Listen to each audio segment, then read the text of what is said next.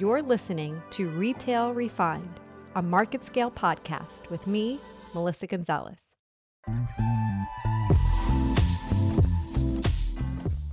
Hello, everyone, and welcome to another episode of Retail Refined, a market scale podcast with your host, me, Melissa Gonzalez. Today, I'm excited to have Sonal Gandhi on with us as our special guest. For those of you who might be familiar with the lead, you might know who she is. If not, we're going to tell you a little bit more about that today. Sonal is a proven expert on the strategies of the world's leading retailers and brands, and serves today as the Chief Content Officer at The Lead, a media company serving fashion, retail, and consumer industries through research, content, and executive events, one of which is happening soon this July in New York City. She is also an expert on how new technologies and disruptive business models are shaping the strategies of the world's leading brands and retailers. So we're going to dig in a little bit into that. Prior to The Lead, she had various strategy roles at Shoptalk, eBay, Macy's, and from leading key client relationships to planning and implementing strategic omnichannel initiatives. We're going to dig in a lot on the conversation today, talking not just about what The Lead does, but what is the future of the D2C brand, the importance of creating an identity, a growth strategy that cannot be a one-size-fits-all, and what is the evolution of the shopping experience, and what does that mean for all of this in the landscape of things? So Sonal, thank you so much for being on with us today. Thank you for having me. So Sonal, I gave the audience a really high-level introduction to who you are and what The Lead is, but why don't you tell us a little bit more about your role at The Lead and what The Lead is looking to achieve? Right. So thanks, Melissa. So we're focused on the future of brands. And for the last few years, we've noticed that brands are increasingly focused on their direct-to-consumer business model. Wholesale, marketplaces, they all have a role to play, but direct-to-consumer business strategy is here to stay, and that remains one of the fastest growing channels for a lot of brands. So what our job is to curate winning strategies, identify technologies, and help brands sort of stay relevant in a world that is increasingly direct to consumer. That's what The Lead does. We do that through a few research lists that we produce where we highlight both winning digital native brands as well as individuals that are changing their own businesses from within. And then we have a big flagship event in July, as you mentioned, which brings together both sort of challenger brands that are coming up with new ideas, through product innovation, marketing innovation, but also more established incumbent brands who are changing their business. And so we bring them all together for this 2-day event to discuss those strategies. That's what The Lead is. I'm in charge of all of the content that we do. So from the research lists that we produce to the program and the agenda for the event, and of course, recruiting great speakers. Mm-hmm. Great. Well, I look forward to this summer. So let's go back to D2C. You described what The Lead does, and you described a D2C, but you've also, and I agree, have stated that from digital native to CPG brands, brand to consumer is an imperative strategy that cannot be avoided. So D2C is kind of permeated more than what people think of what D2C is in this box. Right. So talk a little bit about that, especially as the landscape has been evolving so much, right? Mm-hmm. You have brands that have been traditionally wholesale that have moved more to their own direct-to-consumer channels, but really the ecosystem's all coming together. Right. So D2C, for us, we define it as brand to consumer, which means all the touch point that the brand has with its consumers. That could be on Instagram and TikTok. That could be within your physical stores. That could be through your website or your mobile shopping site. So there's many ways that brands are meeting consumers. Even at events where brands show up, it's that relationship that they're building directly with their consumer, where the transaction happens with the brand and the data is ultimately, with the consumer data is with the brand. That's, to us, means D2C. D2C is not just digital. Physical is an important part of D2C. And we're seeing that a lot more brands are, both younger and more established brands, realizing the power of the physical presence, and building on it to build on that D2C strategy. Mm-hmm. No, absolutely. And obviously at my company, MG2 and the Lioness Group, we well versed in decades of working with digital native brands, D2C, who get to a certain threshold, $10 million in sales, and the customer acquisition costs become extremely high as they're widening their net, right, for their target market. And so they turn to physical retail. And then there's this deep conversation really of, well, what is the opportunity of physical retail? Right? What is the opportunity of this touch point, not this different business unit, this touch point in a customer's journey? So seeing that you sit in these conversations, right, around this innovation with so many brands, and you have your like top 50 lists that you guys publish. What are the trends that you're seeing when it comes to that and how these D2C brands are approaching physical retail? And who do you think is doing it well? So I think that, a couple of years ago, when we were having these conversations, a path to a brand's growth or expansion was we're e-commerce. Now we're going to go into our stores. Then we're going to go into wholesale, et cetera, right? Those channels, that was the path. I think a lot of the brands are going e-commerce, wholesale, and then maybe physical now. So the order has changed because the younger brands are finding it a little bit overwhelming to own a store because that's not their sort of, that's not how they started out. But I think a lot of them are starting out the traditional way of going with pop-ups, showing up at, different events and different places where their customers are. And then they're expanding into physical presence. And their expectation of the physical presence is also changing a bit, right? It isn't, let's start and have all these different stores, but it's like, let's start with 1 store or 2 stores. Let's really try to figure out what the brand expression is in those 2 stores. Let's really try to figure out how do we take this digital brand and then convert it into a physical experience and then sort of expand from there. So there's definitely a more considered approach to it. There's obviously less venture capital dollars available for that, rapid expansion. So the brands are very deliberate about expanding into physical, but very considered about it.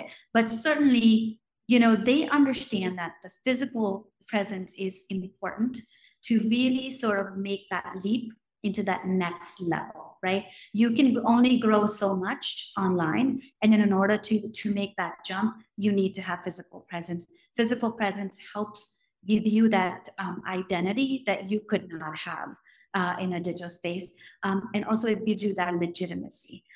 So a lot of these brands are definitely looking at physical as that way to jump into that next level of growth. But there again, they need help with the expertise. They need help with, running a physical store that's different from how they've run their business before.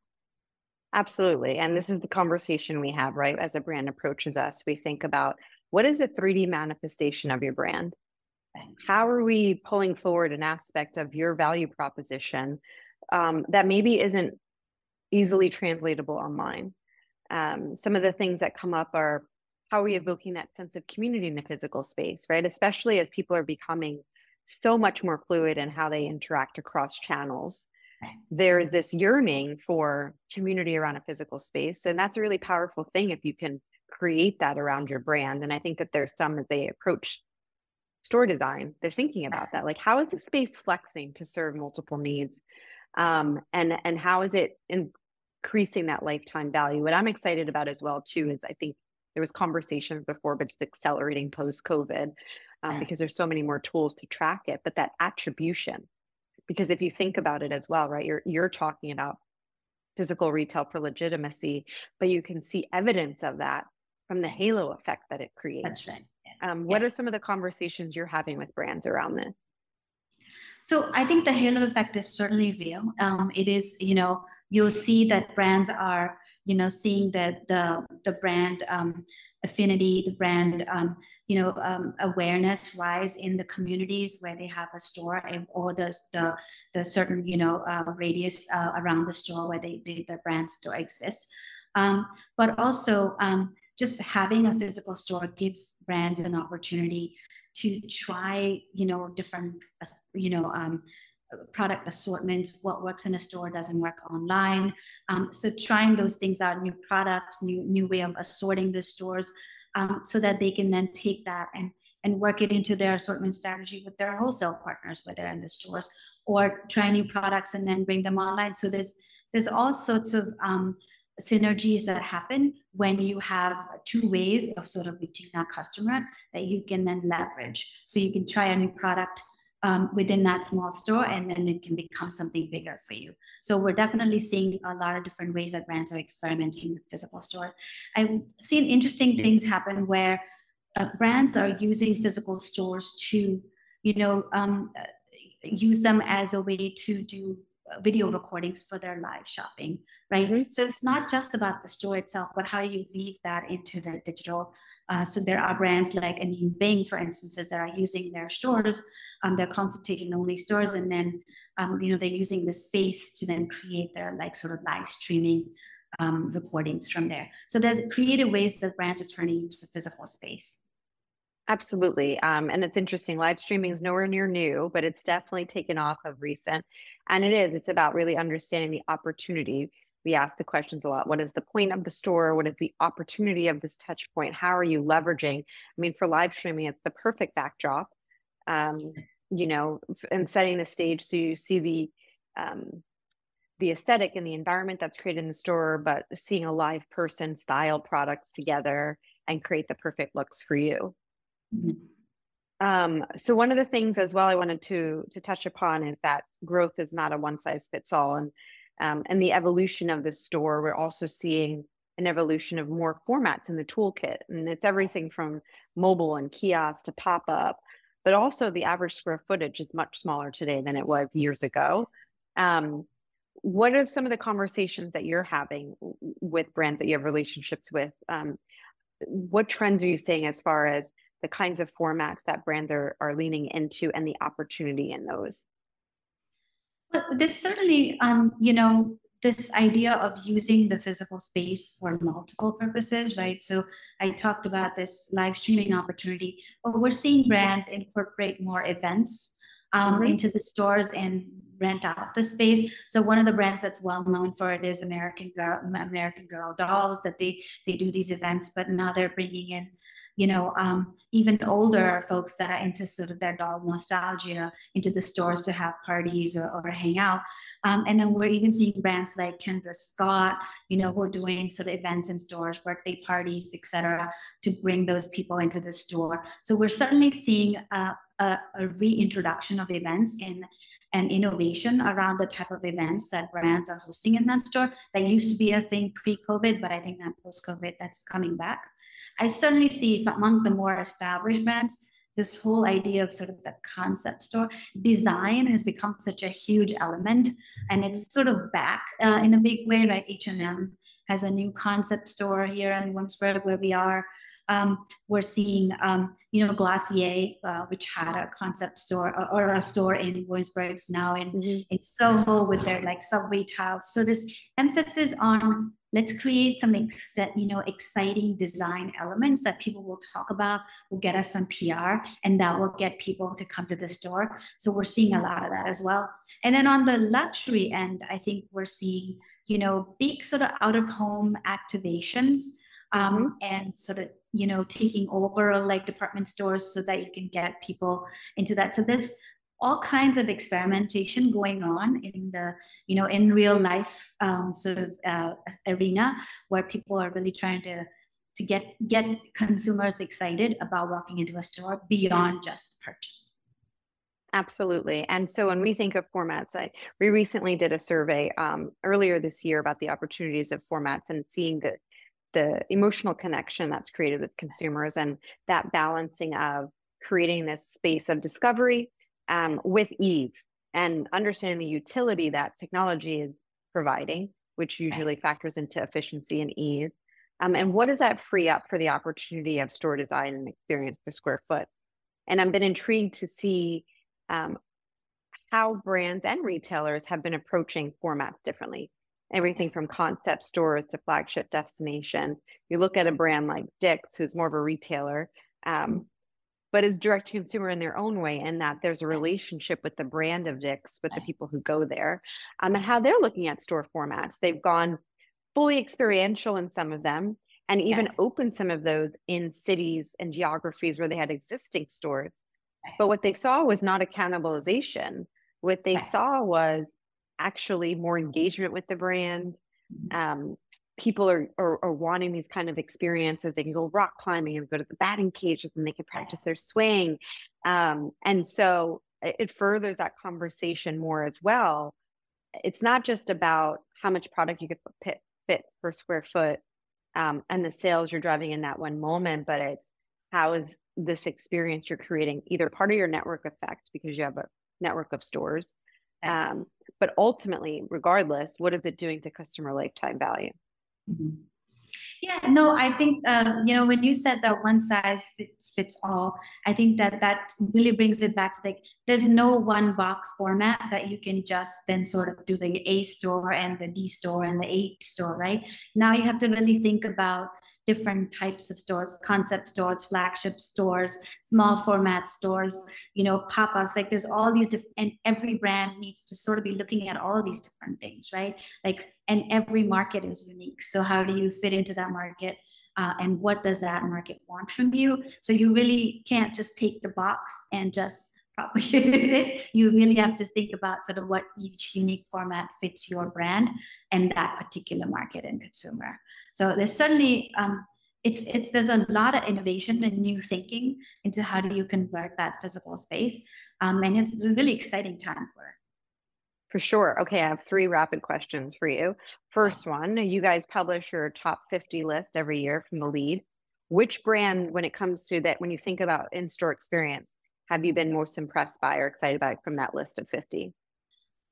So we actually just did our award ceremony for the top 50, and we awarded our trailblazer for them to Row. And I think I'm very impressed with the way they've both expanded their store footprints, but also how they've combined both the service and the product element in the store and sort of really created that experience. So I think of the 50, I would say Rowan is the one that stands out to me. Rowan. Okay, great. Second, of the technologies that are out there today, and that landscape is evolving quickly, what are you most excited about when it comes to retail tech? Like, what do you think has the opportunity to really push the store experience forward the most? I used to be of the opinion that technology should enable an experience and not become the experience, right? Mm-hmm. And I think we started out with a lot of technology, but I think the technology that enables and sort of stays in the background is still the most compelling because people still want to have that experience. But on the other hand, I definitely, the pandemic did sort of lead a whole resurgence into the re-adoption of QR codes. And seeing those, popping up everywhere, and people can sort of self-select what information they want. And I think that's been kind of an interesting, unexpected turn for me, that the QR codes are back. But I know they finally saw their day. And I think, what's underestimated is that retail is never the first that pushes innovation forward when it comes to adoption from consumers. It's usually other things that are happening in life that fuel the ability for it to be adopted in store. And so when the iPhone opened up the ability for the camera to read a QR code, that was game changing. And then, of course, the pandemic forced people to be more innovative. And so it became a natural behavior, opens up the opportunity for retail. But I think it's still important to be really purposeful about it because people get a little fatigued. So it's really being really mindful about, okay, what am I helping somebody unlock when they hover over this QR code? I'm really looking forward to when I can open QR codes in the store or retailer and it like goes into my customer profile and creates a shopping list for me, so to speak. Because the one pain point I hate is that it opens up 20 different browsers on my phone. Like, what am I doing with that? Okay, my last question, because your next conference is approaching, can you share maybe 2 or 3 of the topics that you're most excited about for your upcoming conference? Yeah, I mean, when it comes to physical space, like I said, I do have some of these folks that I mentioned on the agenda. We have the Chief Operating Officer of Anine Bing talking about, how they're using the stores. American Girl is on the agenda as well, head of retail for them, talking about how they're leveraging stores. So I think some of these sort of newer experimental ways of leveraging stores and getting them more out of that store footprint is one of the topics that I'm really excited about. But in general, I think, we're seeing outside of physical space, like how people are doing interesting things to revive old brands or and bring them back is another topic. We have someone from Abercrombie talking about how they used, the creator economy to sort of really bring the brand back to what it is today, where it's it was most loved and most hated and then most loved again. So it's so some of those topics are the ones that I'm really excited about, is how our brands building that relationship with that customer in this era where attention is the most important commodity. Yeah, I always love a good turnaround story as well. And I think that the audience is always intrigued by a brand's ability to do that. Well, thank you so much for taking the time with us today. Again, everybody, this was Sonal Gandhi. She is the Chief Content Officer at The Lead. Make sure that you follow them. They're always putting out great content about the top brands and retailers, what they're doing in the industry. And they have their top 50 list every year, in addition to the upcoming conference. So thanks for sharing some of your insights, knowing that you're so close to these conversations all year long. We appreciate the knowledge that you shared today. Thank you. Thank you for having me. It was fun.